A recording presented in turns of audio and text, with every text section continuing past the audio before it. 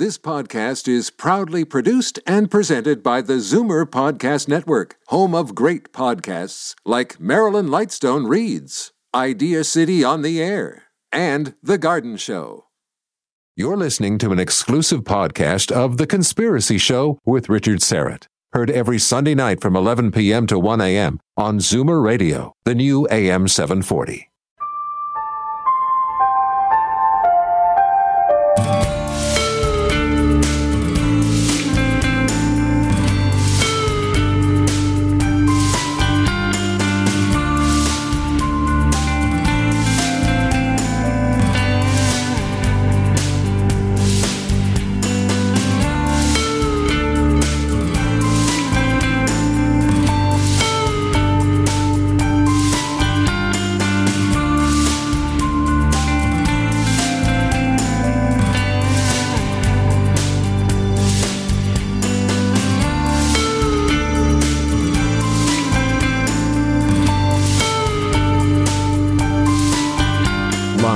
From Toronto, Canada, The Conspiracy Show with Richard Serrett from Zoomer Radio, AM 740. And welcome to the Audio Imaginarium. Come on in, weary traveler, hang your cloak on a peg, grab a stool, and come gather round the fire. There are stories to be told, and you are among friends. The theory of abiotic oil states that oil arises from inorganic processes that occur deep within the core or lower mantle of the Earth, and rather than from the slow transformation of animal and plant matter into hydrocarbons. So, inorganic oil, or abiotic oil. Imagine the ramifications. There's no such thing as peak oil. We're not running out of oil. Oil wells are replenishing themselves. Now, of course, this idea perhaps is kind of scary to those who subscribe to man-made global warming. In fact, it's very bad news because if the oil is replenishing, it's renewable, which means it's not going away anytime soon. That's one of the topics that we'll take up with science writer and one of the founders of Principia Scientific International, Joseph A. Olson. He returns to the program to discuss abiotic oil, and also, he's here for the entire show. We've got much to discuss over the next 2 hours. We should have plenty of time to get into other things besides abiotic oil, including some perplexing questions having to do with the Saturn V rockets used in the Apollo space program and the Lunar Lander. Something doesn't quite add up. And these problems, let's say, just add further credence to the whole idea that the lunar landings were perhaps a hoax. We'll also get around to discussing 5G and some of the latest data on potential health risks associated with 5G. Around the bottom of the second hour, we'll open up the phone lines and take your questions and comments again. So just sit tight, enjoy the conversation, take notes perhaps, and then in about 90 minutes, I'll open up the phone lines.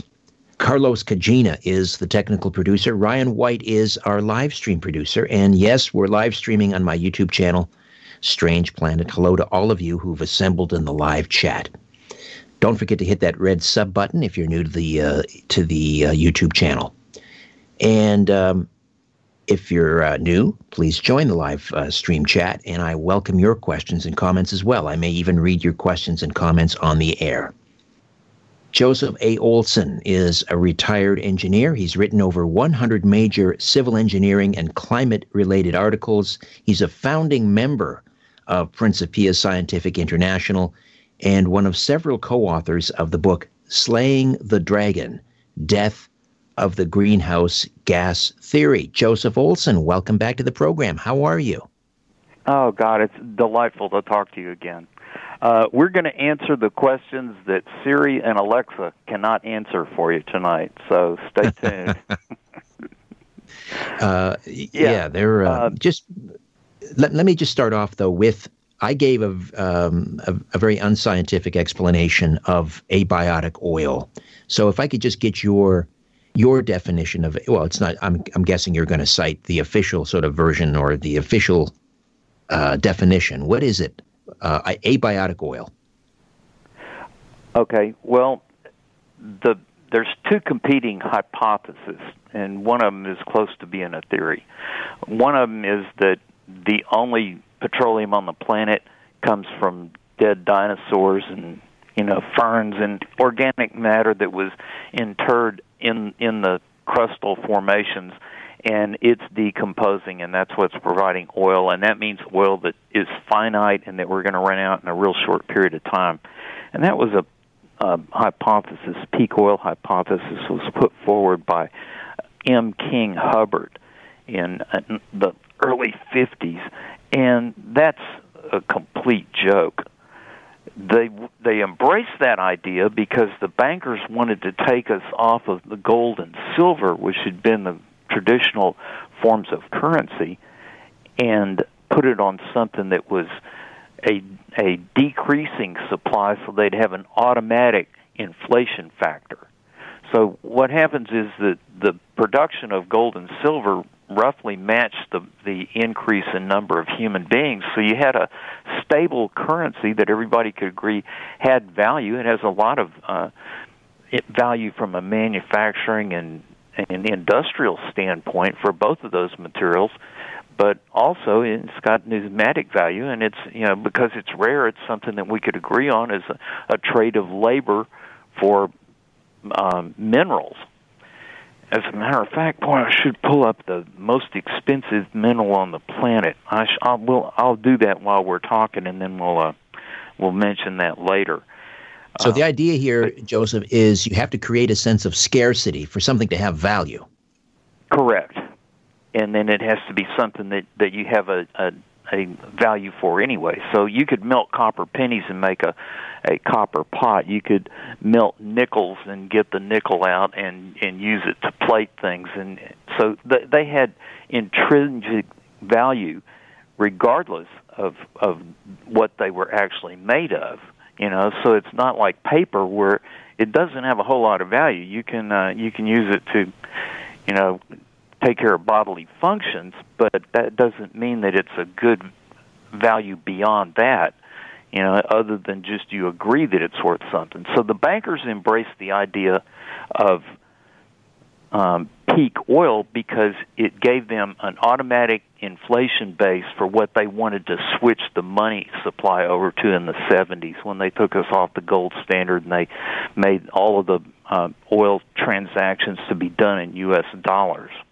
Okay, so that's the version of organic oil coming from hydrocarbons, coming from fossilized plants and animals. But what about abiotic oil? What is the mechanism then by which abiotic oil would be produced deep within the Earth's core? Okay. The hypothesis that the Russians came up with in the 1950s was that it was from elemental atoms. And when you have fission of a large atom, it releases 1 million times the amount of energy of the highest chemical reactions known, which would be a TNT reaction. And that amount of energy also produces a bunch of daughter atoms. And if you look up like uranium in Wiki, it will say that there's 13 daughter atoms. But some of those are unstable, so they're going to go ahead and produce another group of daughter atoms. But under high heat and pressure, you could have an even wider range of daughter atoms. So the example that I like to use is if you have a rack of cue balls, you've got 7 even-numbered cue balls, and you've got 8 odd-numbered billiard balls, and then you've got the cue ball. Okay, well, let's just say that the evens are protons and the odds are neutrons. Okay, so you have an atom that's a collection of 7 and 8. That would make it like a nitrogen atom. would be very similar to that. Okay, now if the cue ball slides over and just barely touches the rack and sticks to it, then you've created an isotope by adding another neutron. If it comes over and knocks off a oddball, then the cue ball leaves, then you've created another isotope, but that has a fewer number of neutrons. So basically, if you knock off a proton, then you've created an isotope that's a whole different family. For instance, in the atmosphere, you have nitrogen, which has an atomic number of 7. It has atomic weight of 14. It has 7 protons and 7 neutrons in its most stable form. If it's hit by a cosmic ray from the sun, it can knock one of the protons out of that nitrogen atom, and it changes from nitrogen 14 to carbon 14 because the carbon has 6 protons, and it is radioactive, has a half-life of 5,300 degrees, 5,000. This is getting, sorry, years. Joseph, to interrupt. This is like beyond my pay grade. Okay, all right. Well, great. We'll let's skip really that technical simplify stuff. it. So just give me an overall idea of how the abiotic oil is formed in the Earth. Okay, the Russians, when they drilled their oil wells, they noticed that they had water coming out of the oil wells. Well, oil floats on water, so the water would have been heavier than the oil, and water is at least twice, solids are at least twice the density of water.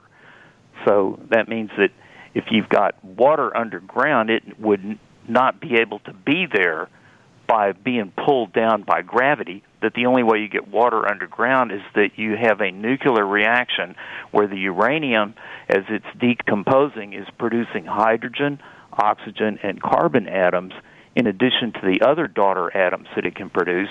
And under high heat and pressure, those hydrogen, oxygen, and carbon atoms are going to want to form a molecule because it takes up less space.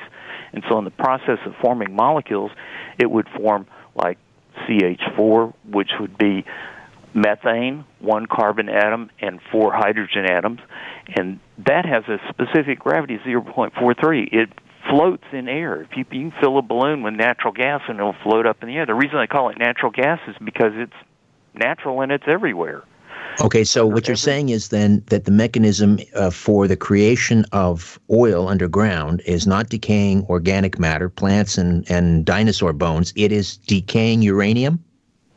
Decaying uranium and thorium.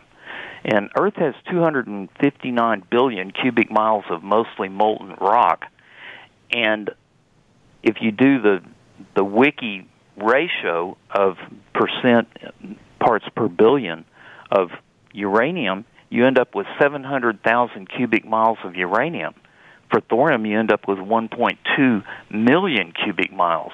That's an enormous amount of feedstock under a giant nuclear reactor that's producing bubbles, and those bubbles want to form molecules, and so they end up forming, and then under high heat and pressure, you can form longer and longer chains of hydrocarbons.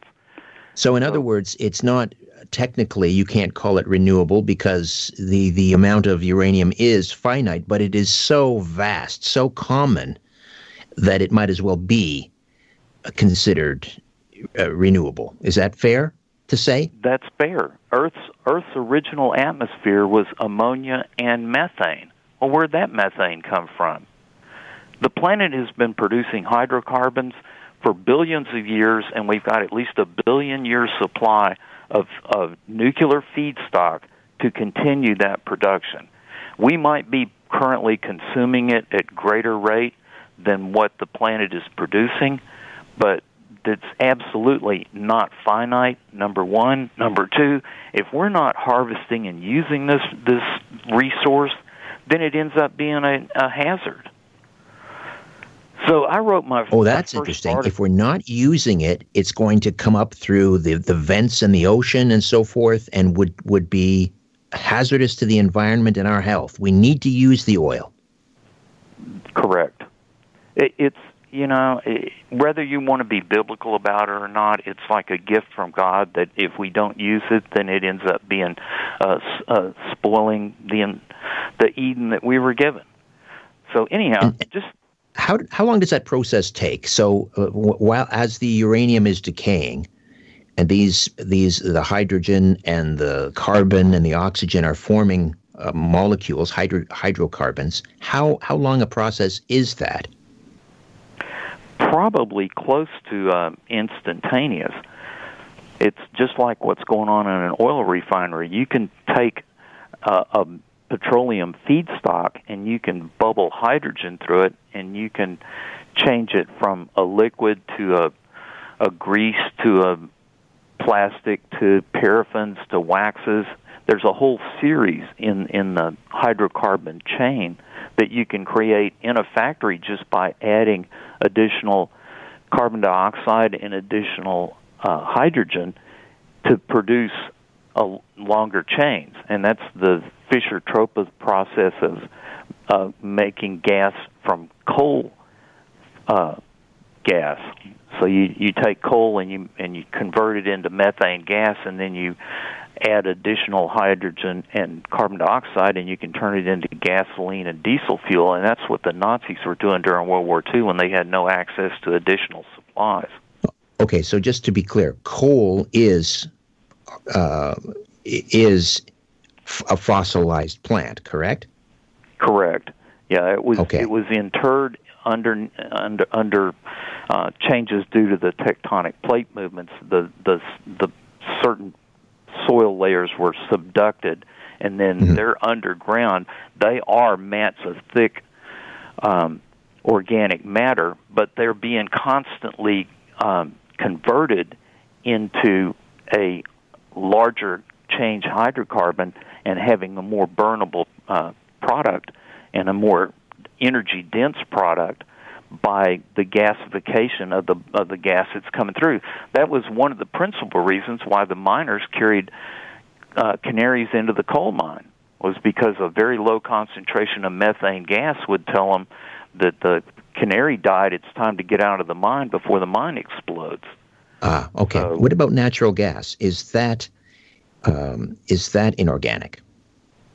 Yes, because it's the simplest gas molecule, and it can be from an organic source.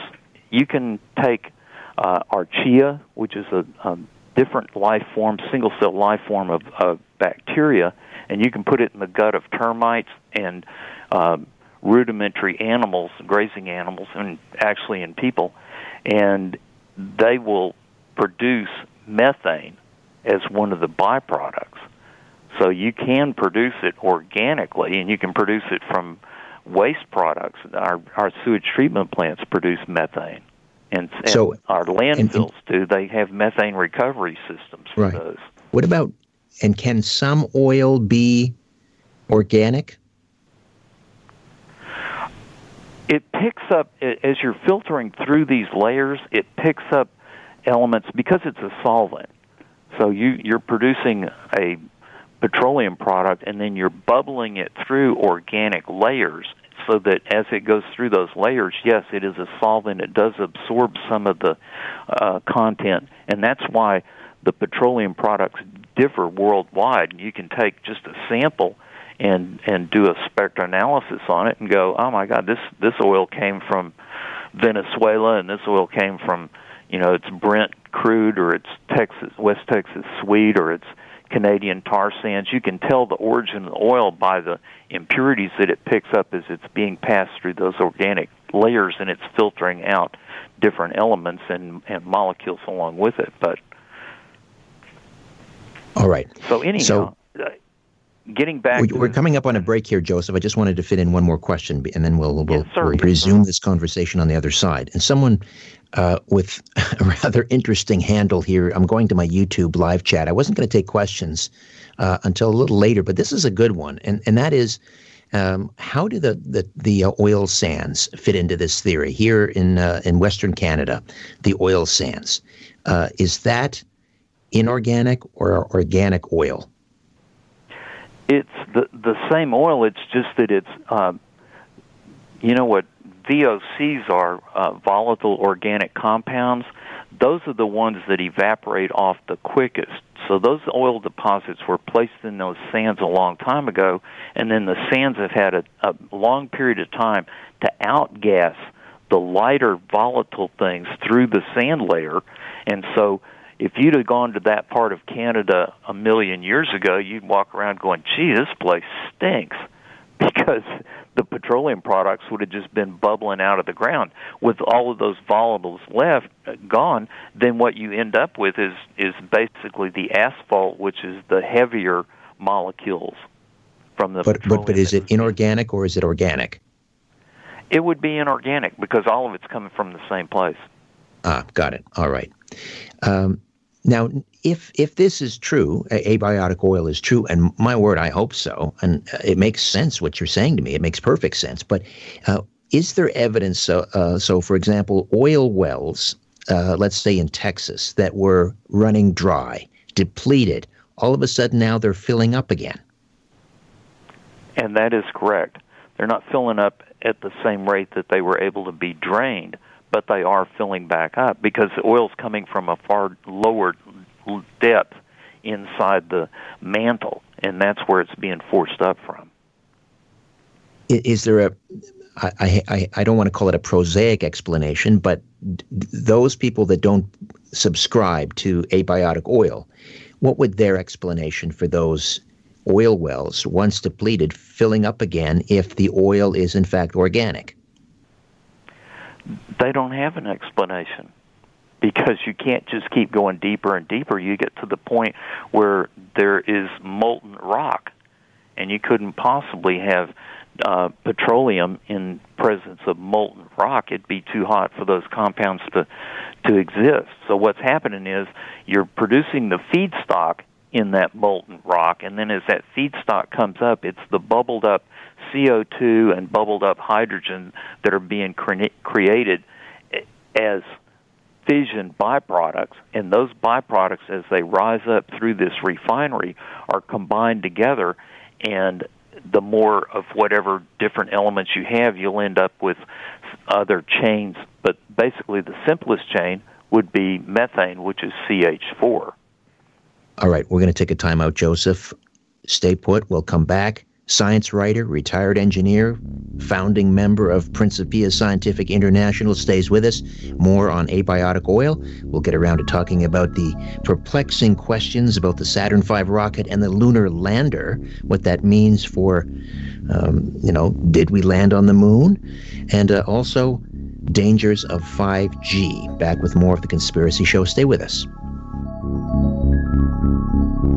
You want the truth? You can handle the truth. The Conspiracy Show with Richard Serrett from Zoomer Radio. To get the truth, call Richard now at 416-360-0740 or toll free at 1-866-740-4740. Exploring theories, uncovering facts, and offering a different view of the universe. This is The Conspiracy Show with Richard Serrett on Zoomer Radio. To speak with Richard live, call 416-360-0740 or toll free at 1-866-740-4740. Joseph A. Olson stays with us, and we're talking about abiotic oil. Incidentally, Joseph is one of the co-authors of Slaying the Dragon, Death of the Greenhouse Gas Theory. So this idea that the abiotic oil is coming up from deep within the earth, does that mean they have to drill down extra further to get it? Well, they keep finding it at deeper and deeper depths, so that's one further proof of what we got. But let me just back up just a little bit, and I'll do my initial article on this was posted at Canada Free Press in September of 2010. It was called "Fossil Fuel is Nuclear Waste," and it had 11,000 crosslinks in one day.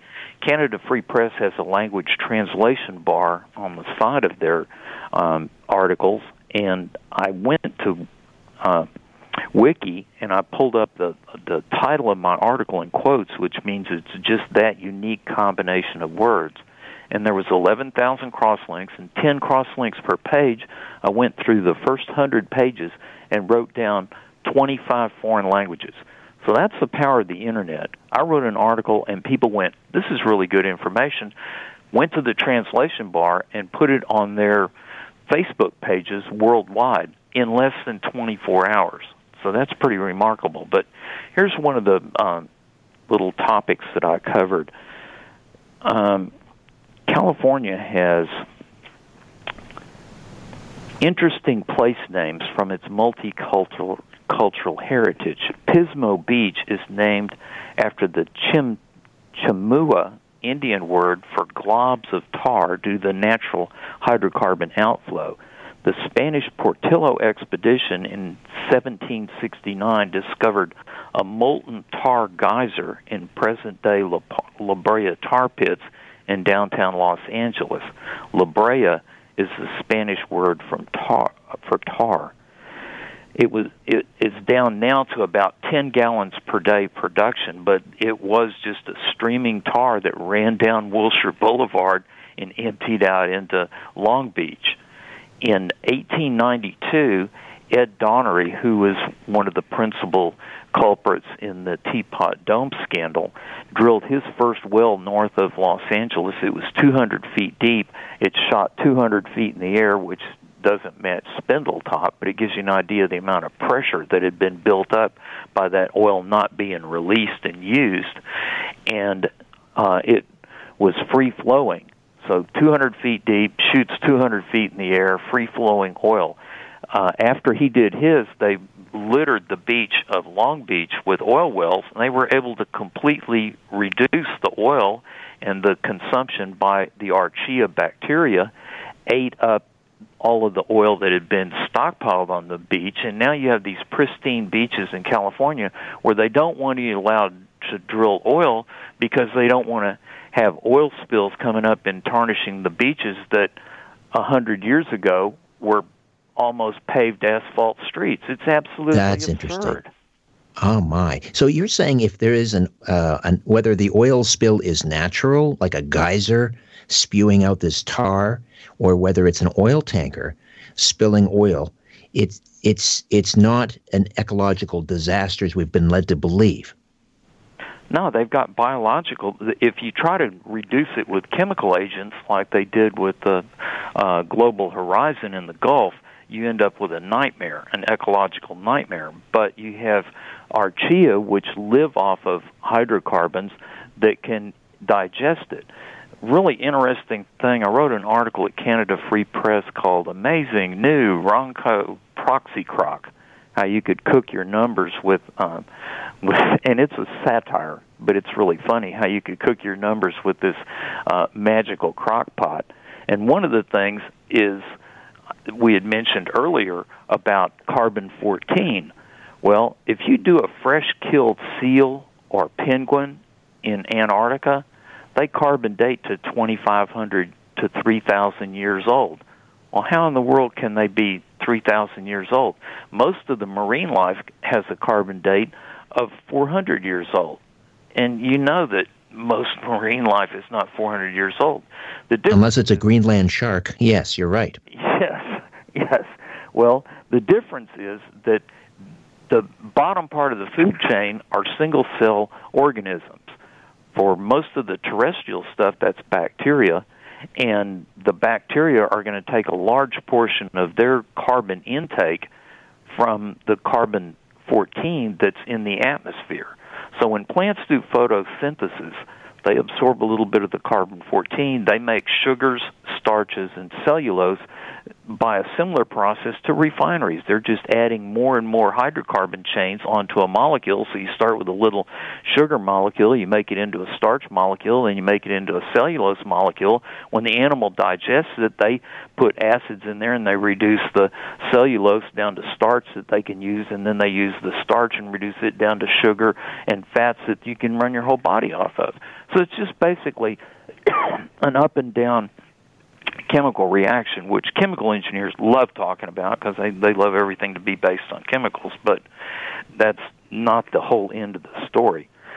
So anyhow, you have these microorganisms that live off of seafloor vent food only in Antarctica that are able to digest this methane. And then those archaea become the base of the food chain for the krill, and the krill become the food chain for all of the small fish and the whales. Absolutely fascinating. So that means you've got nothing but a C12 food chain instead of having the C14 factor. So that means that you can't use carbon dating everywhere on the planet because it's variable. Right. So if oil, I love this idea that it is the product of nuclear waste, in other words, uranium, these endless seams of uranium decaying deep within the earth. If this uranium is so omnipresent throughout the world, why do we find oil wells, in only certain parts? So Saudi Arabia, Texas, parts of Pennsylvania, Ohio, Western Canada. Why isn't it ubiquitous? Well, because it comes up through fault lines. So until we understood the plate tectonics, we didn't understand that there were, and that's what the Russians had actually prophesized as well. So after I was doing, when I was doing my show notes, I did a similar program on this on March 18th with George Norrie on Coast to Coast. And doing my show notes for that, I came across a article that was also published at Canada Free Press, and that was published on July 14th, 2008. And the author of that was J.P. Morgan, who's an engineer, forensic engineer in New Zealand. And his article is... I think it was Peter Morgan. J.P. would be the banker. Peter J. Morgan, I'm sorry. Anyhow, oil is not a fossil fuel, and AGW is non-science. I had difficulty finding this because Google's gotten really bad about filtering anything that's going in all of the narratives. So I had found this article and sent it to you, and then I had a heck of a time. That they said the article doesn't exist until I actually got the full title correct in quotes and the author, and then they went, oh, yeah, here it is at Canada Free Press. He goes through a complete history of the Russian involvement, which includes the first Russian scientist was 1757, Mihailo Lomonosov. You can tell I don't speak Russian very well.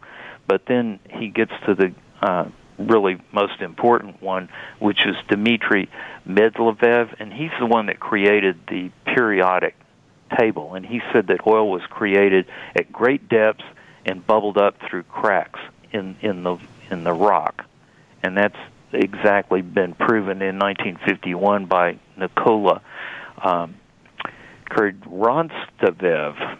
And I don't want to say that I pronounced that correctly, but anyhow, you can read his article. It does a really good job of explaining the early part of the history of the theory. Now, in America, there was a Cornell professor named Thomas Gold who was from Hungary and was fluent in Russian and knew a lot of the Russian scientists, and he was an astronomer, and he took their material and he said, well, I think the Russians might be onto something, but I'm going to go ahead and put my own little twist on it. So he wrote an article in 1992 called Deep Hot Biosphere. And in 1999, he turned it into a book, and he managed to convince people that oil came from bionic sources, that there were microorganisms that lived underneath the earth, and they were the ones that were eating up the rocks and making the petroleum products. So they drilled 2 wells, and I think they were about 12,000 feet deep. They used extreme sterile measures to make sure that they could bring up biological samples from the depth, and both wells failed. So everybody said, well, gold has proven that it doesn't work. And this is kind of, like the straw man argument that they make in a lot of cases when they're trying to prove something. They'll find somebody to do a false experiment, and then they'll go, well, that proves that you can't use hydrochloroquine to cure Chinese cooties. It's like, wait a minute, you know? Okay, so in other words, Gold was wrong, but the critics, his version of abiotic oil is wrong. So the critics they point to him and they say, see, he was wrong, therefore the theory of abiotic oil is wrong. Correct. Isn't that funny how that works? Oh, we've seen that played out time and time again. So what would we're heading into a break here shortly. Let me ask the question, and then we'll get an answer from you on the other side. What would happen to the price of oil? I mean, it's what is it, around $60 a barrel right now or less? What would happen to the price of oil if it suddenly became understood and accepted that oil was virtually renewable? I mean, maybe that's a rhetorical question. I guess we know the answer, but we'll get some details on the other side. Joseph Olson, science writer, retired engineer, founding member of Principia Scientific International, back with more of The Conspiracy Show after this. Corporations, governments, and sometimes entire civilizations. What goes up must come down, and it lands on The Conspiracy Show with Richard Serrett from Zoomer Radio. The world is being pulled over your eyes. This is The Conspiracy Show with Richard Serrett from Zoomer Radio. To reach Richard, call 416-360-0740 or toll free at 1-866-740-4740. Welcome back. Oil and gas are nuclear waste, a byproduct of decaying uranium deep within the Earth's core. Abiotic oil. Joseph A. Olson is with us from Principia Scientific International. So if oil was virtually renewable and that word got out, what would that do to the price of oil? Well, you'd be surprised what the price of oil would be if we didn't have sanctions against Russia, Iran, and Venezuela. Right. So let's just put it that way. If those stockpiles were allowed to be on the market, the oil price would certainly collapse. Right. I mean, and there may or may not be good reasons for certain sanctions on certain countries, but a low price of oil isn't necessarily good. It's not necessarily good for a country that's based on a petrodollar either. Well, you know, they started building the Alaska pipeline, and they realized that $6 a barrel oil could not be cost feasible with the Alaska pipeline. So we had the first oil embargo in 1972, and then they started drilling in the North Sea, and they realized that $16 barrel oil wasn't going to be profitable in the North Sea, so we had the 1978 oil, and that drove the price up to $30 a barrel. So if you don't think that there's not people that are manipulating the market based on their supplies, then you just aren't looking at the whole big picture. So the name of the game for the oil companies is not exploration. It's to keep the oil in the ground, not to extract it. Well, because there's a lot less profit for them if all of the oil was turned on. And the only negative, if you want to call it that, from putting carbon dioxide in the air is that it increases photosynthesis. That's the only thing. There's absolutely zero possibility that a carbon dioxide molecule can capture, store, redirect, or amplify radiant energy coming from the sun. Anything that happens in the atmosphere to sunlight is a reduction in the heat that reaches the surface of the Earth. Anything that happens in the atmosphere at night is a reduction in the heat loss. And delayed cooling is not warming. So nothing in the atmosphere warms the planet. That's another piece of false science. So, all right. We'll maybe pursue that a little bit more later. I want to focus also on the existence of hydrocarbons in outer space. So, for example, on the moon Titan, which is one of Jupiter's moons, they're speculating, or maybe they know that the atmosphere on Titan is composed of methane. That's a hydrocarbon. Are they suggesting that there was once life on Titan? I mean, how do they explain the existence of a hydrocarbon on other planets, on other moons? Well, it's interesting. Earth has water which exists naturally in three phases. It exists as liquid in the oceans and lakes. It exists as solid on the ice caps and on the tops of high mountain peaks, and it exists as a vapor in the atmosphere. Well, on Titan, the same exact thing happens with methane, but the temperature on Titan never gets above minus 100 degrees Fahrenheit. You have frozen methane ice caps on the poles. You have liquid methane oceans that they estimate could be 1,000 feet deep, and then you have methane clouds that form and blow across the surface of the planet. So it exists in all three phases. You can take spectrograph and tell absolutely for certain, because everything has its own little set of spectral lines, you can tell that it's methane in all three of those locations. And there's giant methane nebula clouds out there in the other galaxies. So, to say that it can only come from dead dinosaurs is patently absurd. And they found it on meteorites, so it's how do you have hydrocarbons on meteorites that could never possibly have supported a dinosaur and a bunch of ferns? So same process, decaying uranium on meteorites on Titan, or something else to explain the existence of hydrocarbons off-planet? Yes, I would say that they're all in that same method of production. Because the planet, the cosmos would have probably started off with more basic elements, and you would have a lot of the larger elements. There's pretty much evidence that Mars at one time had a volcanic activity, and the fission produces not only the heat, you're talking 1 million times the amount of energy that you get with a chemical reactions, a combustion, say, of TNT. So you're talking about 1 million times.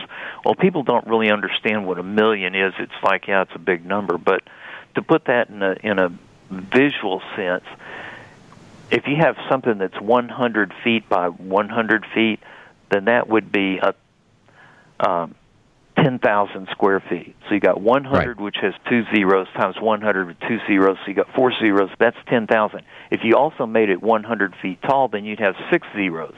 So that means if you've got a 1 by 1 foot square out of a 100 by 100 foot structure, that is 1 in a million. So if we're talking parts per million, or we're talking 1 million times more energy, that's the ratio that you need to visually conceptualize. And that amount of energy flows up through the biosphere. There's no other place for it to go.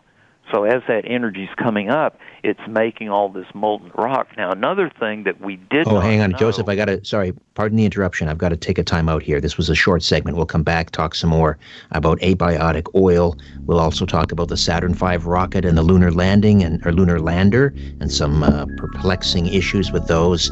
Back with more of our conversation right here on The Conspiracy Show. My name is Richard Serrett.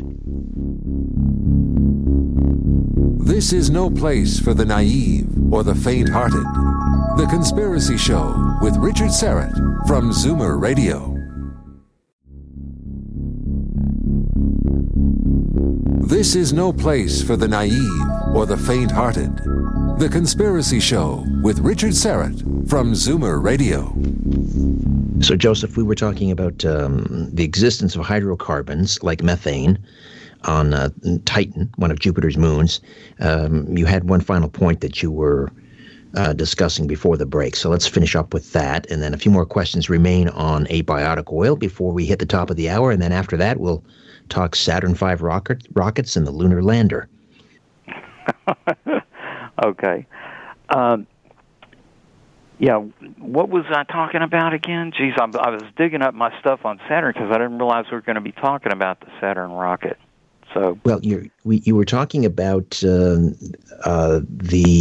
molecule. You were talking about, imagine, something that's 100 by 100 square feet. By 100 by 100. So that's what we're talking about in the way of energy. All of that flows through the biosphere. And then something that we didn't discover until we got our GPS system in and completed.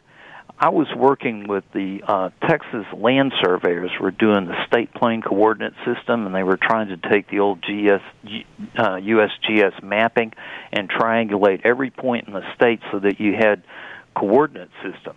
And then when they started putting up the first satellites, they said, oh, boy, this is great. We're going to be able to do all this with just satellites instead of having to go out and measure off of USGS monuments.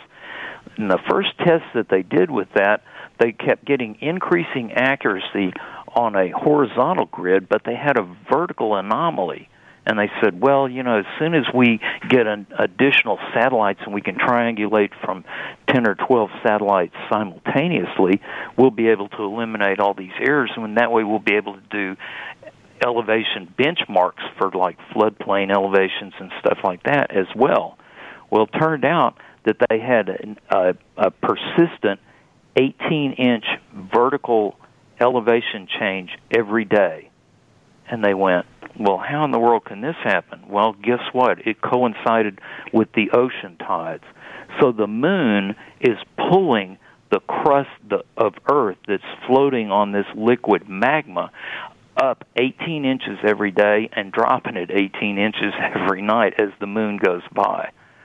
So that was an incredible piece of information that it was like, oh my God, further proof that plate tectonics is correct, because that ends up being the motive force. If you're lifting that plate up and down, then you're going to find places along the plate where you will have these rings of fire, and that's where the molten rock comes out. And the molten rock, as it comes out, particularly in the ocean, it cools, and then it's basically ratcheting one set of plates underneath others.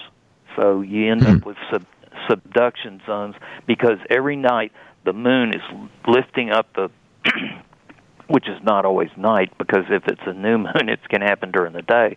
But the moon is lifting up the crust of the Earth, as well as positioning the oceans alternately back and forth across the crust of the Earth. So you're loading it, and then you're creating these cracks, and as these fissure cracks peel open from the gravity, they're filled with magma from below, and then the magma solidifies because it hits the 4-degree centigrade water at the bottom of the ocean, and that way you're constantly ratcheting in one direction due to the I don't want to go lunar gravity. I don't want to get too far off topic, but you mentioned something there that just stuck in my mind, and that is a possible then connection between tectonic activity and the cycles of the moon. So for example, could we predict earthquakes based on moon cycles? Well, guess what? There's another way of predicting earthquakes, and that is based on radon. On the far end, the right-hand side of the periodic chart, you have a group of elements that at one time were called inert gases. And this is neon, helium, argon, krypton, xenon, and radon. Well, radon is radioactive. It has a half-life of 2.8 days. If you have a pound of radon, it will be a 16th of an ounce in 28 days. They have discovered spikes in radon gas at volcanoes and at earthquake sites. And that was pretty exciting news when it was first posted in Popular Science and Popular Mechanics back in the 80s. But then all of a sudden they went, well, we don't actually want people to know that there's variable fission. And so one of the other factors involved in earthquakes and volcanic eruptions is that you have an irregular rate of fission from the uranium and thorium atoms that are inside the Earth. So they're subject to bombardment from variable cosmic rays, and so as the cosmic rays are sending that little cue ball down and knocking either a odd pool ball neutron off of the large atom, or they're knocking a proton off. They're creating these isotopes. They're creating those fission reactions, and we have no control over that.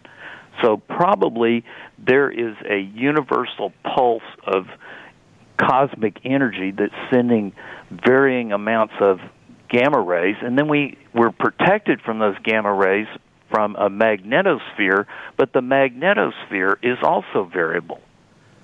So you have a variable layer of protection, you have a variable amount of incoming gamma rays, and the gamma rays are the same thing that they use in a nuclear reactor or a nuclear bomb.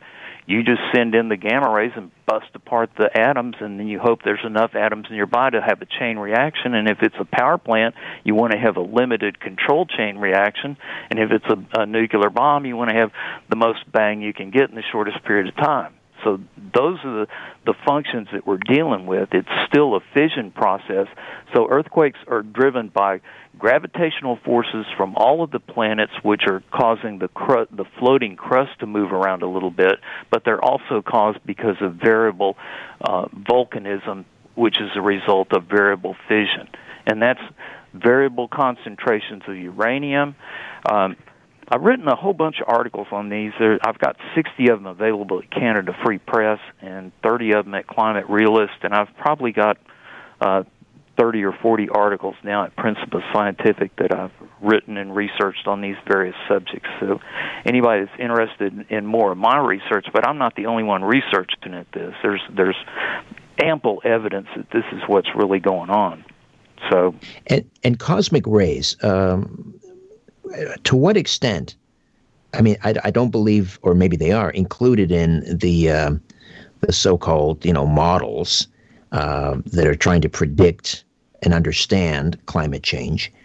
To what extent are cosmic rays responsible for the Earth's temperature rising or lowering, ice ages, hurricanes? Well, there's not very many good means of proxy for that. So even though we've got ice core isotope samples, that doesn't really tell us exactly what the fluctuations are in gamma rays. The group called Electric Universe, and I think they've also got another group that they sponsor called Thunderbolt Project. They've got a whole group of highly trained, physicists and engineers, most of them with PhDs, that make regular presentations, and they discuss this stuff in depth.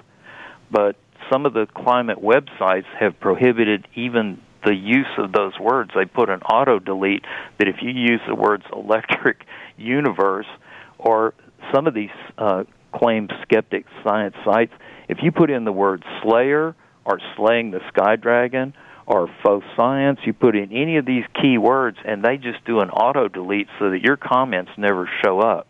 So you're not even allowed to participate in the discussion among skeptics, which is fascinating. Fascinating. Ridiculous. When I went to the Heartland ICC 9 conference out in Las Vegas, I was in a room with 600 claimed skeptics. There weren't a dozen of us in the whole room that had ever taken thermodynamics, so you couldn't talk radiation physics to any of these people because they'd already been drinking the green Kool-Aid that there's a little bit of carbon warming. But one of the guys I met there was a guy named Arthur Vituro, who was a geology professor at University of Maryland, and he had gotten 30 years of seismic data on the Pacific Ocean and 30 years of NOAA weather data, and he put the two together, and he said, sure enough, there's a direct correlation between seismic activity and the Pacific Decadal Oscillation, which is the El Niño-La Niña. So the Pacific Ocean is half of the surface area of the Earth. You don't realize that, but when it's sunset in Peru, it's sunrise over in Thailand. It's just like the thing is so big. So that is one of the major drivers of climate on the planet, is what's happening in the Pacific Ocean.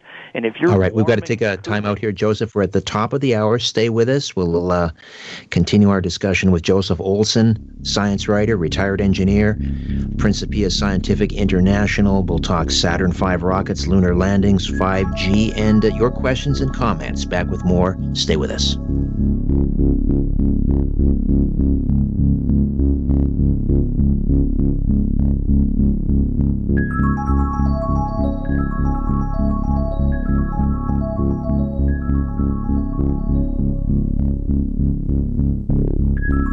Where there's smoke, there's The Conspiracy Show with Richard Serrett from Zoomer Radio.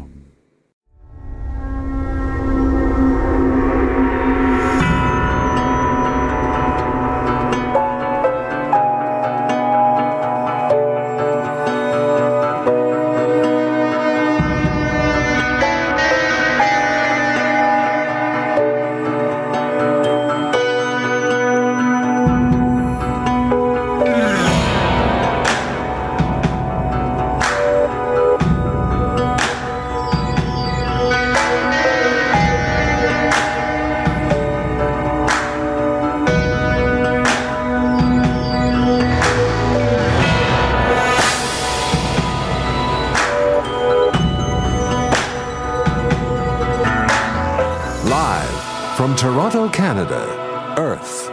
The Conspiracy Show with Richard Serrett on Zoomer Radio. Thanks for inviting me into your home. Long-haul truck, RV, camper, taxi. Your parents' well-appointed rec room with the simulated wood paneling, electric fireplace, and the painting of dogs playing poker. Your loft, that greasy spoon just off the interstate in your cabin in the woods. Science writer, founding member of Principia Scientific International, Joseph A. Olson is here. We've been discussing abiotic oil, and we're also going to get into some of the nagging questions, perplexing questions having to do with NASA's Saturn V rockets and the lunar Lunar Lander used in the Apollo program and the moon mission. They don't quite add up, as we'll discover.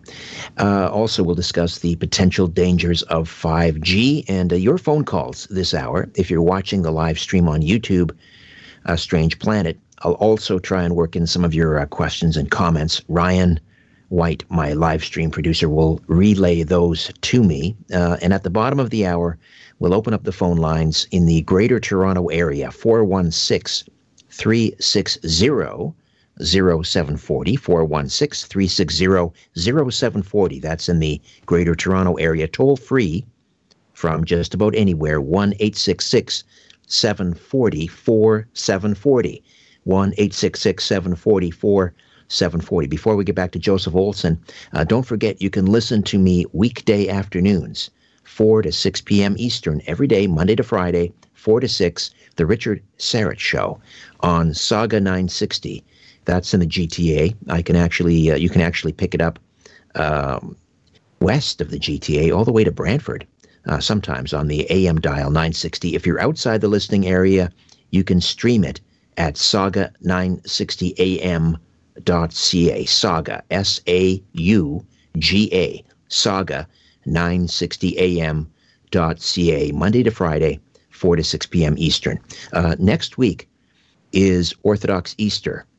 So I'll be dipping into the audio archives and presenting a repeat broadcast next week. The following week, Derek Gilbert from Skywatch TV and the author of Giants, Gods, and Dragons will be here in Hour 1. And Joe Lorendo, the author of Cosmic Coincidences, will be along for the second hour. And then in 3 weeks, I believe Joseph Farrell has confirmed for at least an hour. Maybe I can convince him to stick around for the full 2 hours. And just one final note before we get back to Joseph, another Joseph Kelly. Joseph, I want to thank you for your tremendous support. He just signed on at patreon.com/Strange Planet, and he is now an official donor of Strange Planet in the Star Chamber tier. That's $50 a month. Joseph Kelly, thank you so much for your support. I appreciate it.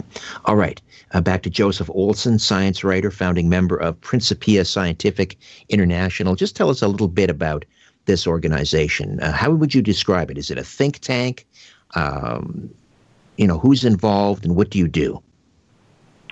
Well, John O'Sullivan got together a group of writers for our book back in 2010, and it was released Thanksgiving Day in 2010 in Europe, and then it was released in America in January of 2011.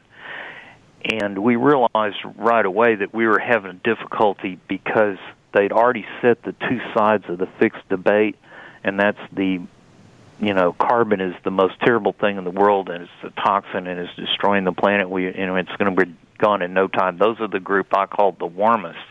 And then we have the group of people that are about equally funded by the government, so they can't get too far off the reservation, but they can say, oh, carbon dioxide warms the planet. It's a greenhouse warming gas, which you've already discussed. No gas is warming.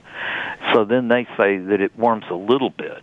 And they've squandered over $100 billion on this. And like I said in one of my articles, if all you fund is findings for danger, danger's all you're going to find.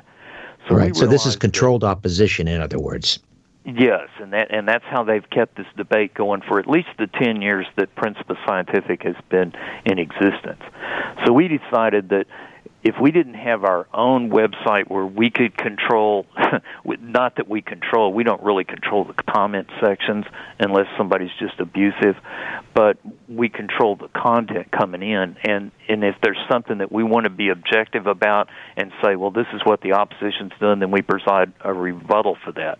We also were a place to publish articles by people that were doing unique research that reinforced the principles that we were espousing, which were that carbon dioxide is a benefit to the planet, and that no gas is warming the planet, and that fossil fuels are a benefit to humanity, and that if we're not harvesting and using them, they're a detriment to the environment. And those are pretty basic concepts. So that's why we created Principia Scientific. We have published works by a professor at University of Monterey, Nassif Nassal. He did a complete redo of the 1909 experiment that was done by Professor Robert Woods at Stanford University, where he proved that infrared light is not trapped inside a greenhouse. The only way a greenhouse warms is by reducing the convection loss. So if you're not having air moving out of the greenhouse, then that air can still transfer radiant energy back through the glass, so the greenhouse doesn't have any effect at all. So he reproduced that experiment. Then he also went out and did a 28-day experiment where he measured the actual back radiation photons and found out that the only photons that were coming back to the Earth were not because they were emitted from the Earth, captured by a CO2 molecule and bounced back to the Earth, which is what they claim, but that these were photons that were coming in along magnetic flux lines from the sun all the way around the Earth, which had been predicted by NASA, and he measured them in the exact same amount that NASA had predicted, although they never bothered to measure them. So this is the only experiment ever done to actually measure back radiation, and he proved. Why are big oil companies on side now with the warmists, or as I refer to them as the climate change alarmists? Why wouldn't they continue just to milk that cow of scarce oil into the foreseeable future forever? Why are they now agreeing with the warmists? Funny you should mention that. I was on a camp out with a bunch of my, male bonding friends about a decade ago, and he was an executive with Shell, and I asked him, why are you trying to do this? He goes, we think of it as another revenue stream. I said, what are you talking about? He goes, who's going to pay to do all of that carbon capture and redeposit? We're going to get paid for it, so we don't care if we're gouging all the customers. I went, well, that's a pretty cynical way of doing things. But, they look at everything as just what's in their best interest. I wrote a great article that I submitted to a petroleum magazine, and I'd had discussions with the editor of that magazine, and she said that, well, I've read your articles at Canada Free Press and Principia Scientific, and you sound very knowledgeable, and we'd love to have you as a guest on our radio program. We'd love to have you publish in our magazine, but we can't do anything that's not an original publication. So I wrote an article called Muscle Power of Carbon Empowerment, and that's at Principia Scientific.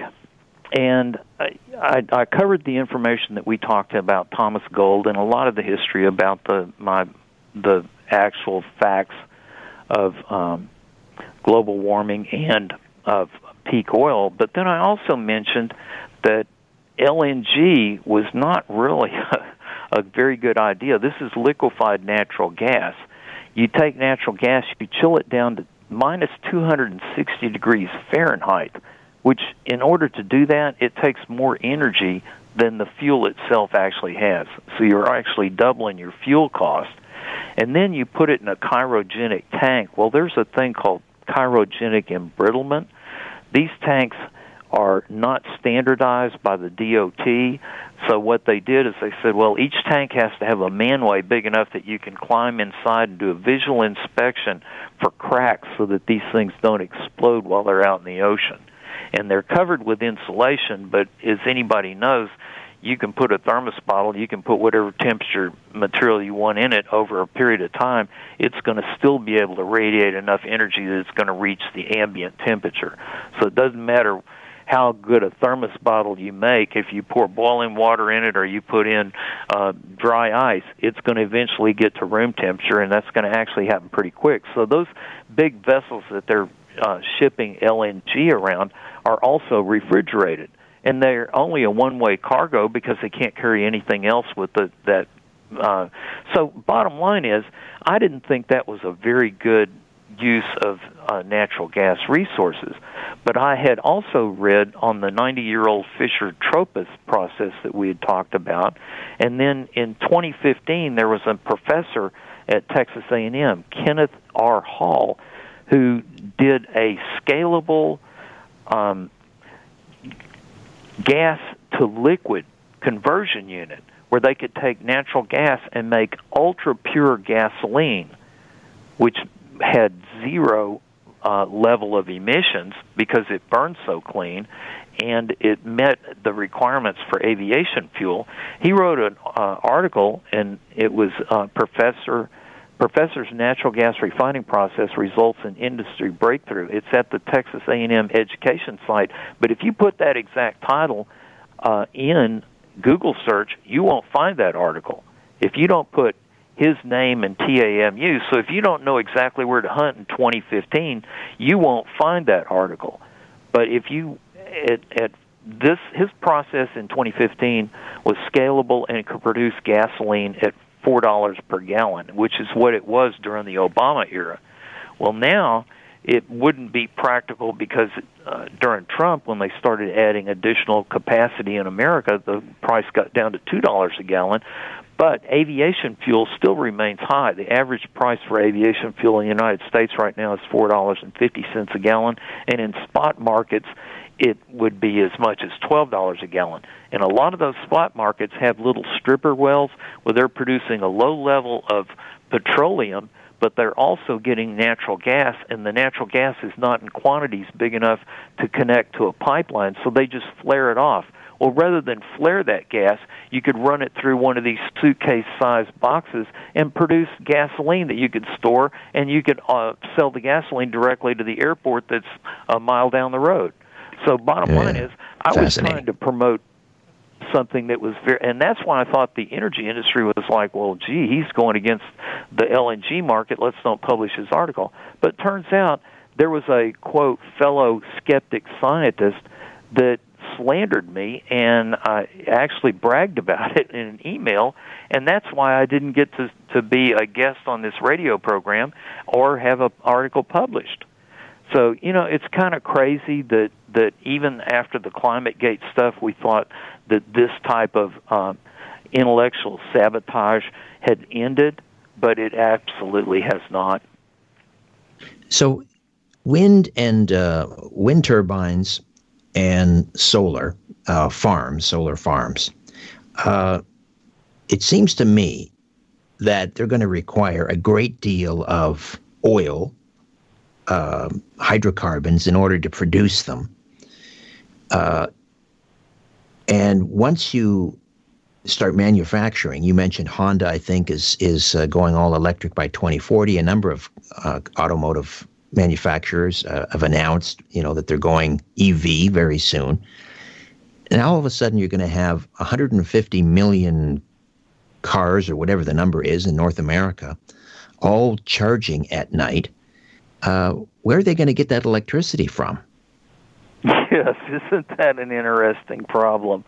I've done analysis on particularly photocells, photoelectric cells, and they are net energy losers. And the same thing with windmills. The windmills, you have to melt steel at 2,700 degrees to make the steel pylons that they're supported on. You have to use high temperature petroleum products to produce the fiberglass blades that they use. You have to burn lime under 3,500 degree temperature to get the cement, the Portland cement that you use to mix with sand and gravel.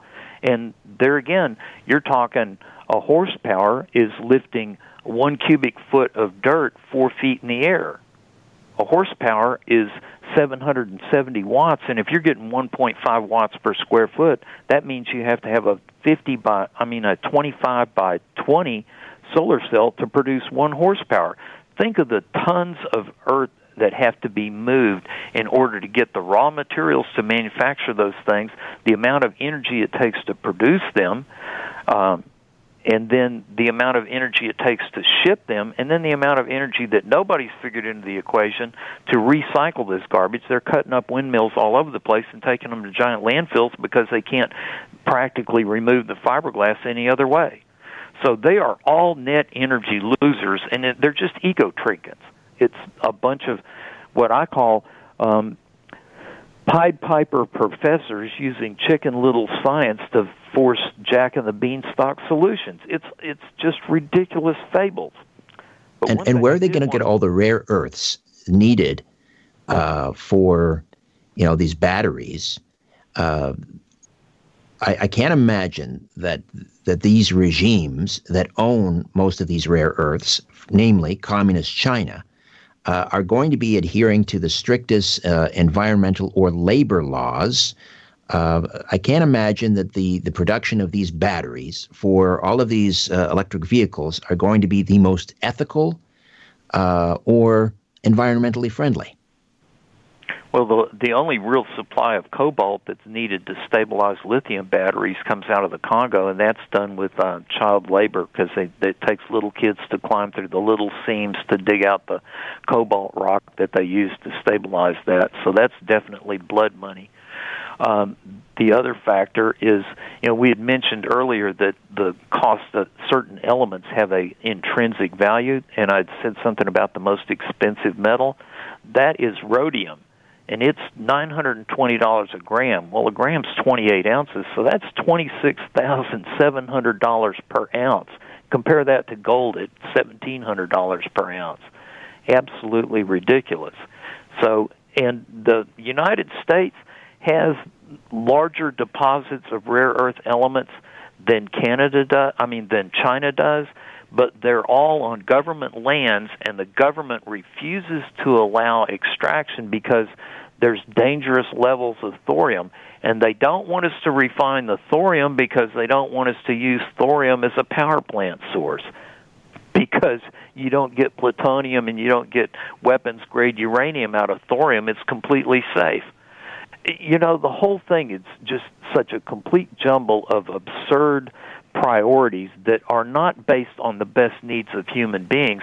They're based on the best needs of the power structure that is cannibalistic. And I'm sorry, there's no other way to describe the behavior that they treat the rest of the planet. How are these solar panels going to do anything if Bill Gates is intent on dimming the sun? Yes, that's an interesting question because it's dimming the same rays that liberate the free electrons that are baked into the solar cells. The way the typical solar cell works is that you have a crystalline cubic grid of silicon, which is about 95% pure, and then you embed it with phosphorus and boron. The boron has 5 outer shell electrons, one of them which it can't hang on to very well, and so when it's exposed to sunlight, that one electron vibrates enough that it can move through the phosphorus part of the cell and leave the cell at 1.5 volts direct current and 1.5 watts per square foot. But it doesn't go out and work all day long and then come back getting the cell to do work tomorrow. It's being eroded. It's nothing but molecular erosion. It's a parlor trick.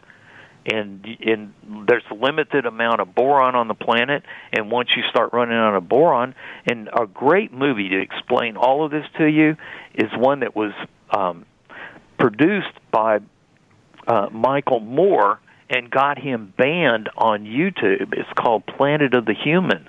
And they're taking a quartz mountain in South Carolina, blasting it out because it's the purest source of silicon that they've located it, shipping it to China, breaking it down into the elements, and then to just fine powder, and then they bake it in an oven 1,000 degrees, which is 1,700 centigrade, 1,700 degrees Fahrenheit, under a vacuum.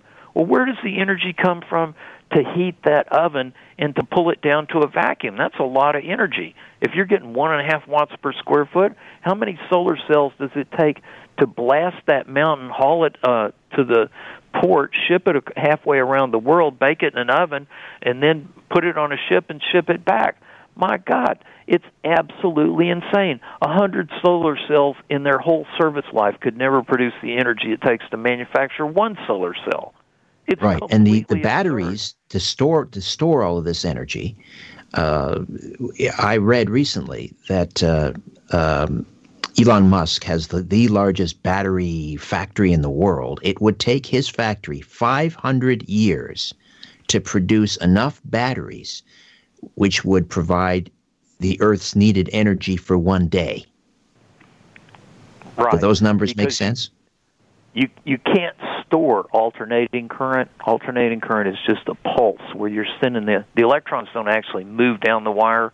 What moves down the wire is just a change in positive and negative between the alternating currents. So you're forcing a wave through the wire, and the wave is what's actually doing the work. Well, Tesla proved in the 1880s in his war with Edison that alternating current was the only way to transmit power over long distances, and was the most efficient because you could transmit one voltage and then use transformers to break it down to a whole bunch of other more useful voltages.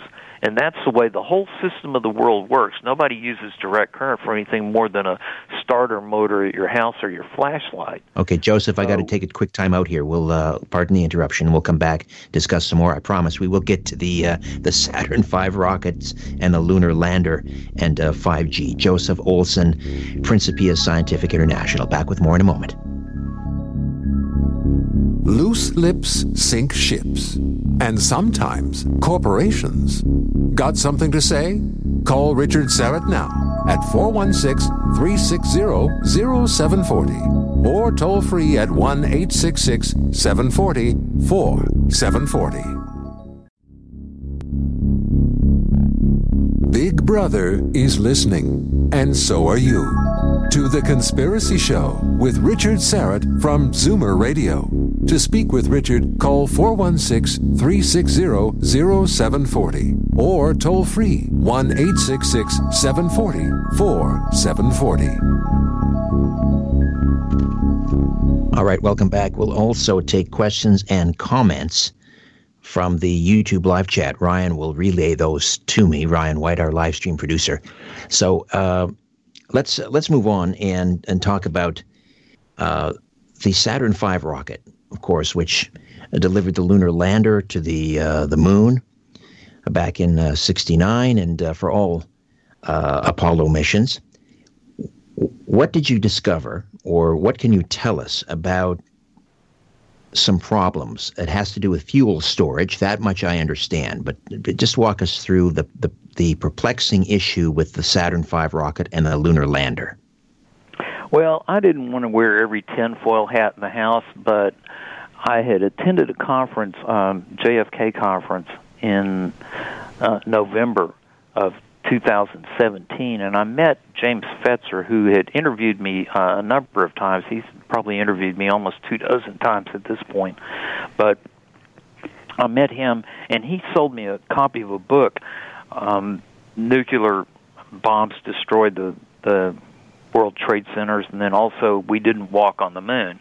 Well, I'd already read an enormous amount of material on the nuclear bombs in the World Trade Center, and so I kind of backburnered that one, but I read through his book on We Didn't Walk on the Moon, and it was mostly based on photographic evidence, and the hypothesis is that Stanley Kubrick filmed it in London at the same time he was doing the stage sets for his 2001 Space Odyssey movie, and so it was all very crude CGI for that period of time, which is back in 1969. And I didn't want to believe that NASA would lie to us, and I did want to believe in American, technical superiority, and so I was like very hesitant to want to get involved in it, but the photographic evidence was pretty compelling. I said, well, I'm not going to make any public statements that doesn't have science that's independent of anything that I've already read. So, lo and behold, and I'm not sure exactly what the date was when this was published, but space.com did an article, and it's space.com/18422, Apollo, Saturn versus Moon rocket NASA graphics. They took the actual NASA graphics, and they showed the projections for what happened during the launch. And I looked at it and I went, oh my God, NASA's providing the evidence that absolutely proves there was no way that this could have possibly happened. So we're starting off with the stage one. Now the stage one portion of the Saturn V rocket held 521,000 gallons of fuel. That lifted the rocket from Cape Canaveral up to 42 miles above the atmosphere and a speed of 5,300 miles per hour. Well, 42 miles up is how high the top of the atmosphere is. So at that point, you have no atmospheric restriction on your acceleration.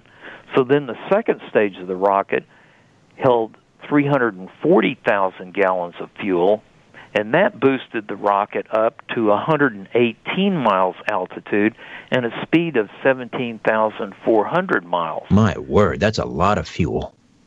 Yes. Well, then the only remaining stage is stage 3, and that's only 86,000 gallons.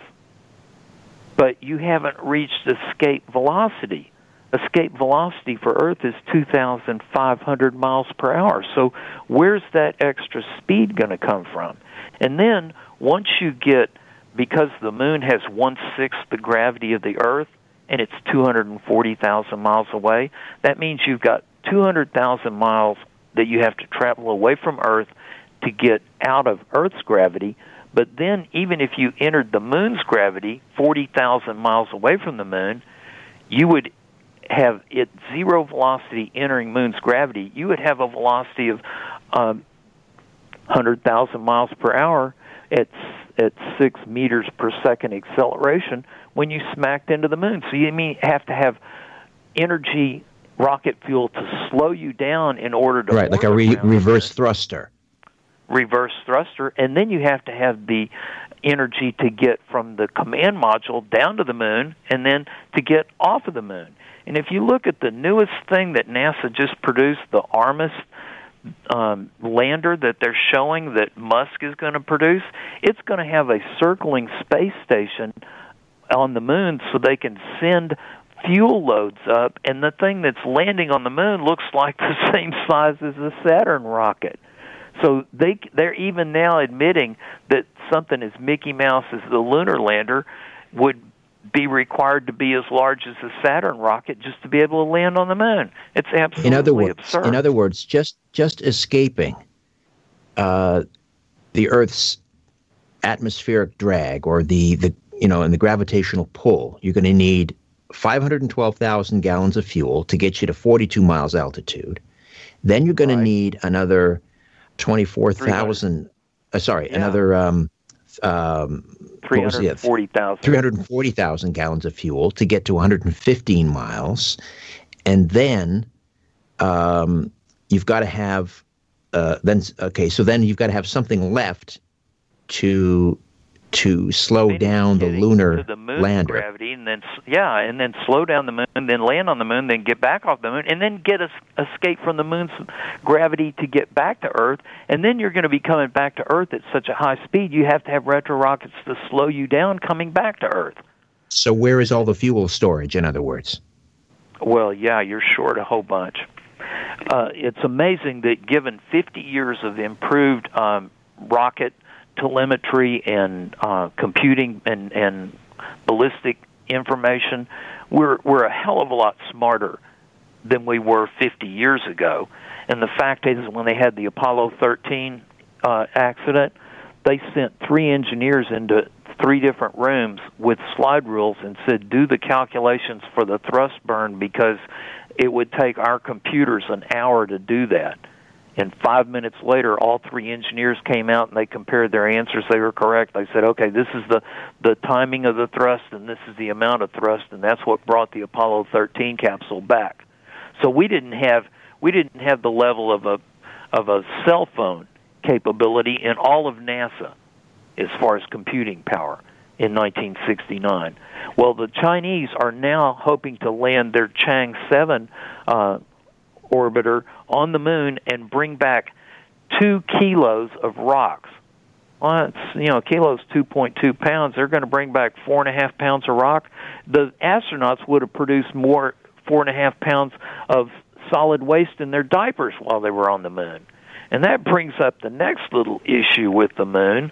In our book, Slaying the Sky Dragon, we showed the cycle of temperature on the moon. The surface of the moon is always facing the sun. Always the same side facing the Earth, So the same side is always facing the Earth. So that means in their 28-day rotation around the Earth, you have 14 days of night on the moon, and then you have 14 Earth days of sunshine. Well, the equatorial temperature on the moon is 260 degrees Fahrenheit by day.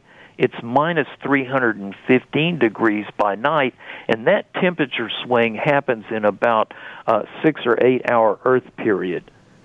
So that means that you've got boiling hot temperatures that you couldn't survive with any kind of spacesuit, and freezing cold temperatures you couldn't survive in any spacesuit, except for a 1 or 2 hour period where it would probably be between 100 degrees Fahrenheit and 30 degrees Fahrenheit, where you could get out and drive your golf cart on the moon and then hurry up and get away from there. Because that's the reality of the moon, and that doesn't even mention the fact that you have no protection against the gamma rays that are coming from the sun and from the rest of the solar system. Those are pretty extreme conditions to operate a mechanical Hasselblad camera as well.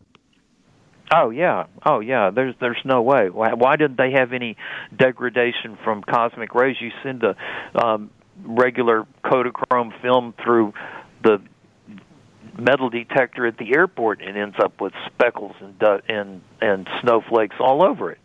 So yeah, none of that happened either. Yeah, the whole thing is absolutely absurd. And you have lubricants inside a Hasselblad camera, and there would be some off-gassing and so forth. I mean, how would the shutter operate? How would it does? How are you going to operate those cameras? The focus ring, or I suppose it was automatic focus. But how do you look into the viewfinder with those huge helmets on without cutting off heads in the photo? All the photographs are pretty well framed, quite nicely.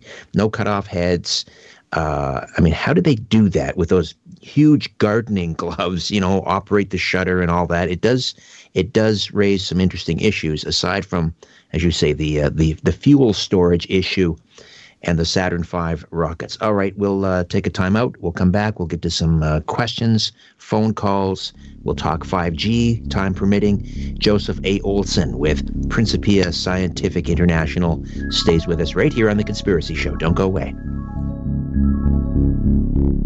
Peering into the shadows, where the truth often hides. You're listening to The Conspiracy Show with Richard Syrett from Zoomer Radio.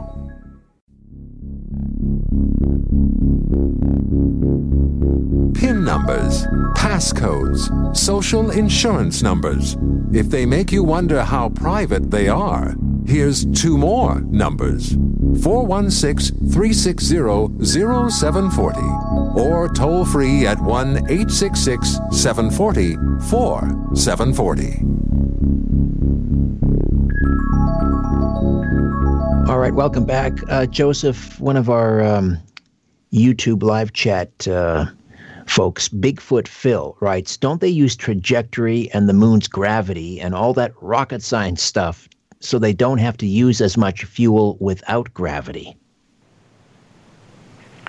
Well, if you enter into a system with an excess amount of velocity, then you're going to have a problem with either unintended departure or unintended impact.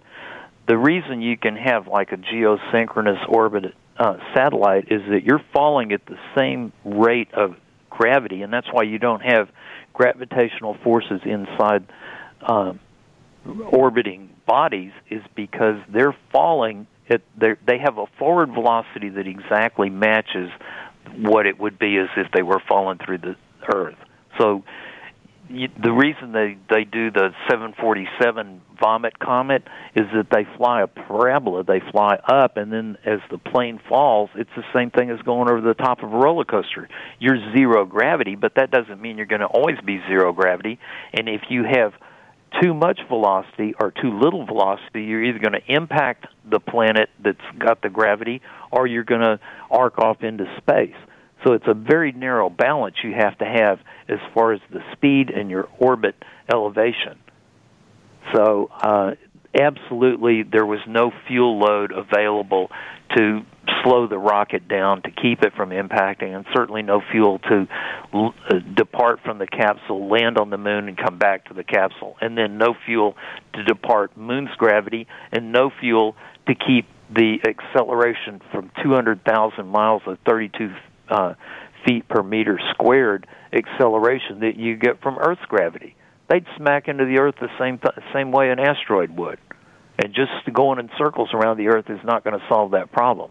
You try to circle the Earth, and you're going to go arcing off into orbit around another planet. And that's what they use. They use the gravity force like that as a sling to swing satellites into orbit with reduced fuel load. But there's no way that you can do that. It's a pretty much fixed ratio of the forward velocity that you have to have. And I don't remember exactly, but it seems like to do a geosynchronous orbit, you're at 17,000 miles, and you need to have 17,000 miles per hour, roughly something in that area of the same forward velocity to have that same drop. So.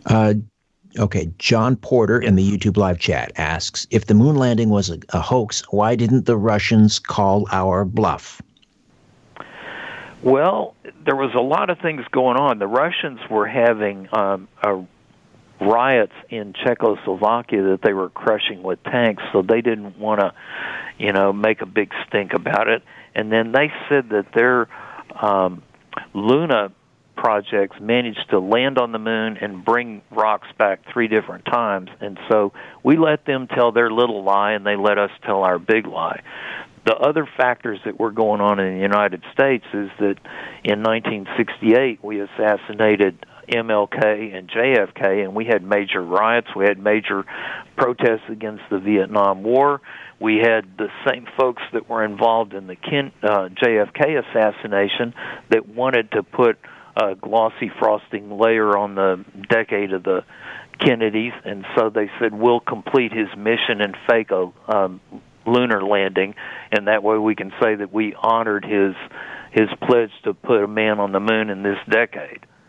And they honored it by faking it in a film studio somewhere. If they didn't do it in Stanley Kubrick's, they probably did it in Lookout Mountain, the CIA film processing studio out in Laurel Canyon. So, all right, St. Michael in the YouTube live chat asks, what about the Apollo 12 ascent stage experiment crashing into the lunar surface, and it rang like a bell for a long period of time? Well, first of all, I doubt that it rang like a bell because there's no sound on the moon. The vibrations would have tamped out in a really short period of time. So, I kind of distrust NASA, but if you want to have some real information to be upset with NASA about, you should review their Future Wars, and I sent you a copy of this. Yes. Future Wars 2025. This was an 8-hour conference where they had 110 slides that they produced, and this is about trauma-based mind control, and the only way that they'd be able to perfect continuation of government was that they were going to have to trauma-base people. And this was right after the Rockefeller and John Hopkins conference, Operation Dark Winter, which was in June of 2001. The NASA Future Wars was in July of 2001, and then we all know what happened in September of 2001. So mass trauma. I'll say mass trauma. Yeah. So yeah. We're going to have you back on to discuss. You sent me some wonderful articles, and there's so much here. But we'll get you back on. Go to NASA's Future War 2025 at druidstheaterwordpress.com. He's got a great analysis with a whole bunch of those slides. He skips a lot of them because 100 slides is like ridiculous, but it's a very good presentation. And it was also filmed by Melissa and Aaron Dykes, who do Truth Stream Media. They were fired by Alex Jones at InfoWars, and they ended up getting married and having kids, and they're film producers, and they live in the Central Texas area. Great work. And they also did another one on U.S. top military secret film studio, and that is the Laurel Canyon thing, and how the CIA's been manipulating Hollywood since World War II started. Hollywood was a major propaganda outlet for the government, and it just never stopped. And we did an hour or 2-hour interview the day after Thanksgiving, 2020, on body electric, and that I based a lot of my research on a book written by Robert O. Becker, M.D., and I'd only read the first 300 pages of the book because I had ample evidence to discuss during our 2-hour program, but I was sitting around, wanting to find something to put me to sleep, and there wasn't anything good on the radio, so I thought, well, I'll just finish reading that book.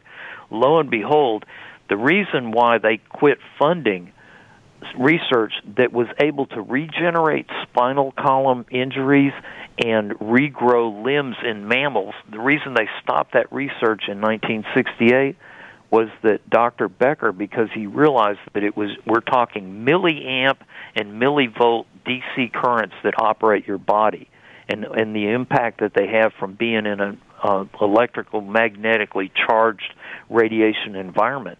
And so in the process of doing his research on how to do improvements in biology, which is absolutely fascinating book, I recommend it highly, the Body Electric.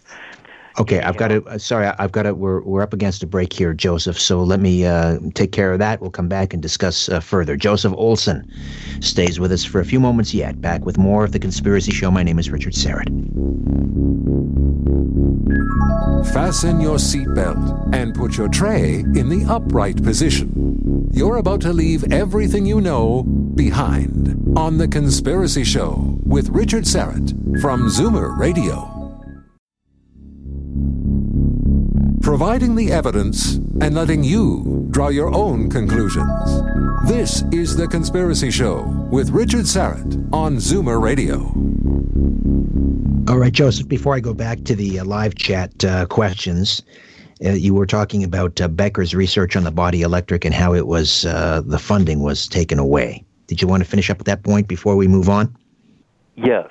He'd gotten very active in restrictions on power transmission lines because he started finding giant clusters of cancers based on the distance that people were from these high-tension transmission lines, which when you're sending electric current, you're also producing radiomagnetic waves. So, and you can tell that when you drive under transmission wires, if your AM radio's on, it's picking up static. Well, that's because the radio waves that we're traveling through the air are distorted by the electric field.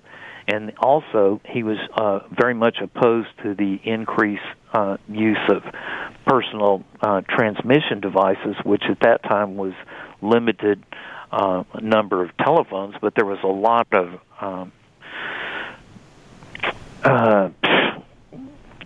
radio, citizen band radio that was being used by truckers and people like that, and he was doing testing on the amount of radiation that you were actually getting and the tissue damage that was involved in that. And so they ended up cutting all of his funding through the NIH, but because he was highly published and he'd been at a bunch of conferences, he'd networked with a bunch of people across the country, and he kept asking and finding out why in the world did the NIH cut the research that he was doing on repairing broken spinal columns and restoring nerves to people that were invalids, and then also being able to grow lost limbs that they were having high success with. And they said, well, all of the funding for the NIH is diverted through the DOD, and the DOD also controls all the funding for the National Science Foundation. So we've had a weaponized science program in the United States probably since 1900, but certainly since World War II, it's been highly weaponized. So they've got their own agenda, and their agenda is not what's best for everybody on the planet, unfortunately. Surprise, surprise. Back to the YouTube live chat. You betcha asked, is there really such a thing, going back to hour one, is there really such a thing as truly green energy sources? Does anything come close? It seems to me anything we use has some kind of ill effect on the environment. Is there anything as green energy, basically, truly green energy? I would say that hydrocarbons are the best green energy in the world. They give you CO2, which is a plant food, and there's a direct linear correlation in photosynthesis and concentration of CO2. If it's 400 parts per million and you double it to 800, you double the photosynthesis rate, which is more sugars, more starches, and more carbohydrates. If you quadruple it up to 1,600 parts per million, it's a direct linear relationship. So the only negative impact to using hydrocarbons is that you're going to get more plant life. Gee, who wants to have more forests and more fields in the world instead of barren land? So that's the only, quote, negative aspect. And the other thing is, if you're not using it, it becomes an environmental hazard. So who wants to have methane floating up and causing forest fires all over the place? Or who wants to have tar balls on their beaches because we quit drilling for oil? Now, one of the silly things that they've come up with is hydrogen fuel. Well, hydrogen is the simplest, but it's also the least energy density of any fuel source known to man. So that means that the hydrogen atom by itself can do hardly any work. They've been working on doing fuel cell electric vehicle conversion systems since I was in college. The master's degree program instructor that I had in my chemistry lab classes got a contract to do direct fuel cells in 1970, and he said, it's 90% efficient. They're going to be, the whole world's going to change, and then nothing's changed. Now Honda was the first to develop a fuel cell car, but Toyota is selling their Mira fuel car in California. It costs $50,000, and they say that it gets 60 miles per gallon, but that's an e-gallon. Okay, so what they're doing is they're taking hydrogen that they get from one of two sources. Either they use electrolysis of water and split the water molecule, run an electric current through it, in which case you're spending more electricity to change water to hydrogen and oxygen than you get out of the hydrogen.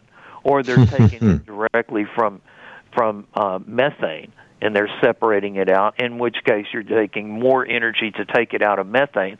So you've already got a fuel source that has to be subsidized. Then you have a vehicle that has 37.5 gallons of fuel storage. It costs you $100 to fill it up, but those tanks operate under extremely high pressure. The H35 gas that they sell is 5,000 psi. The H70 gas is 10,000 psi. Well, a standard scuba tank, steel tank, is 2,500 cubic feet, and it weighs 45 pounds, and that is only at 2,200 psi.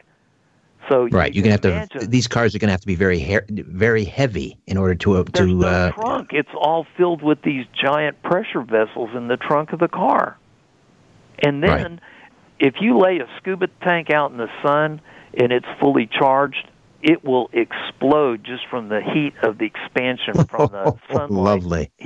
Lovely. Yeah, and then they become giant torpedoes. They just shoot off like a rocket, because it's exactly what it is. And you imagine these things in a wreck, and just because you're not carrying a fuel source on board doesn't mean you're not going to have a wreck with a Tesla that has a lithium battery that's going to burn at 3,000 degrees for 4 hours and take 30,000 gallons of water to put out. Or what if you get hit by a tanker, a diesel tanker, and it catches on fire? And next thing you know, you have these 3 exploding bombs, 3 fuel tanks inside that Toyota Miura waiting to explode and go in some direction, and you don't know which direction they're going. And then the hydrogen, when it comes out, look at the Hindenburg.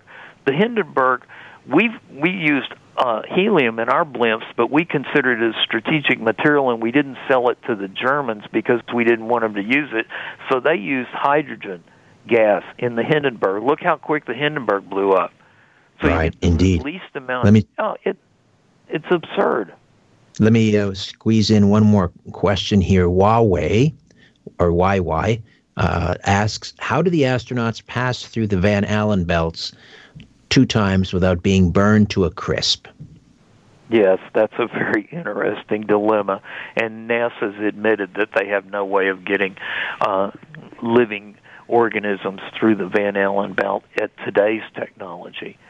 Aren't they thinner at the poles? Couldn't they have done a... that you would have to enter and exit through the poles where the actual flux lines come down through the poles, and so you'd have to go escape through that particular little narrow window, and then same thing on re-entering. So yes, the Van Allen belts is just one additional layer of proof. And I wrote the article, perplexing Apollo questions for NASA, and sent it to them in 2018, and here we are 3 years later. They haven't answered a single question. So, what are you working on now at Principia Scientific International? I've been doing a lot of work on the Chinese cootie jab. I'm really opposed to the vaccination program, and I've been opposed to everything that they've done as far as lockdowns and contact tracing and social distancing. And so I've written 10 articles that are at Principia Scientific on that subject. One of them goes back to my grandmother lost her mother, father, and 10-year-old brother in 1918 to the Spanish flu when she was 12 years old. So I had read a book by John M. Barry called The Great Influenza, and it listed a whole bunch of additional cofactors, and I read his book twice cover to cover because it had family interest to me, and number one. Number two, I had preconceived notions about where the book was going when I started reading it, and when I got finished with it, I went, you didn't understand this book because you didn't realize where it was going. Read it again. So that's one of the few books I've read cover to cover twice in a row. I've read Rise and Fall of the Third Reich 4 times cover to cover, 1,500 pages by William Shirer, only because over a decade you forget how the Nazis did it. The ending is always the same. I read it with the same joy I'd have of feeding myself to a wood chipper a limb at a time, but I needed to know how they did that, and we're seeing the same Nazi program now. All right, we'll get you back on soon. There's just too much information for 2 hours, Joseph. Always full value. Appreciate it. And be well, my friend. We'll talk again soon. I'll be in touch. We'll schedule. God bless you, sir.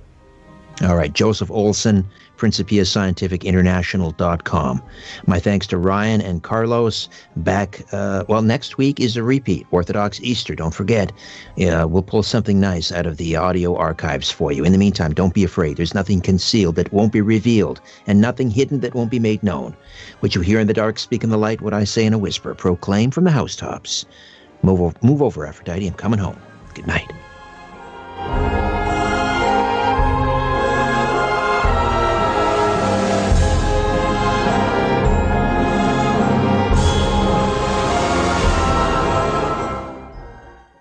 This podcast is proudly produced and presented by the Zoomer Podcast Network, home of great podcasts like Marilyn Lightstone Reads, Idea City on the Air, and The Garden Show.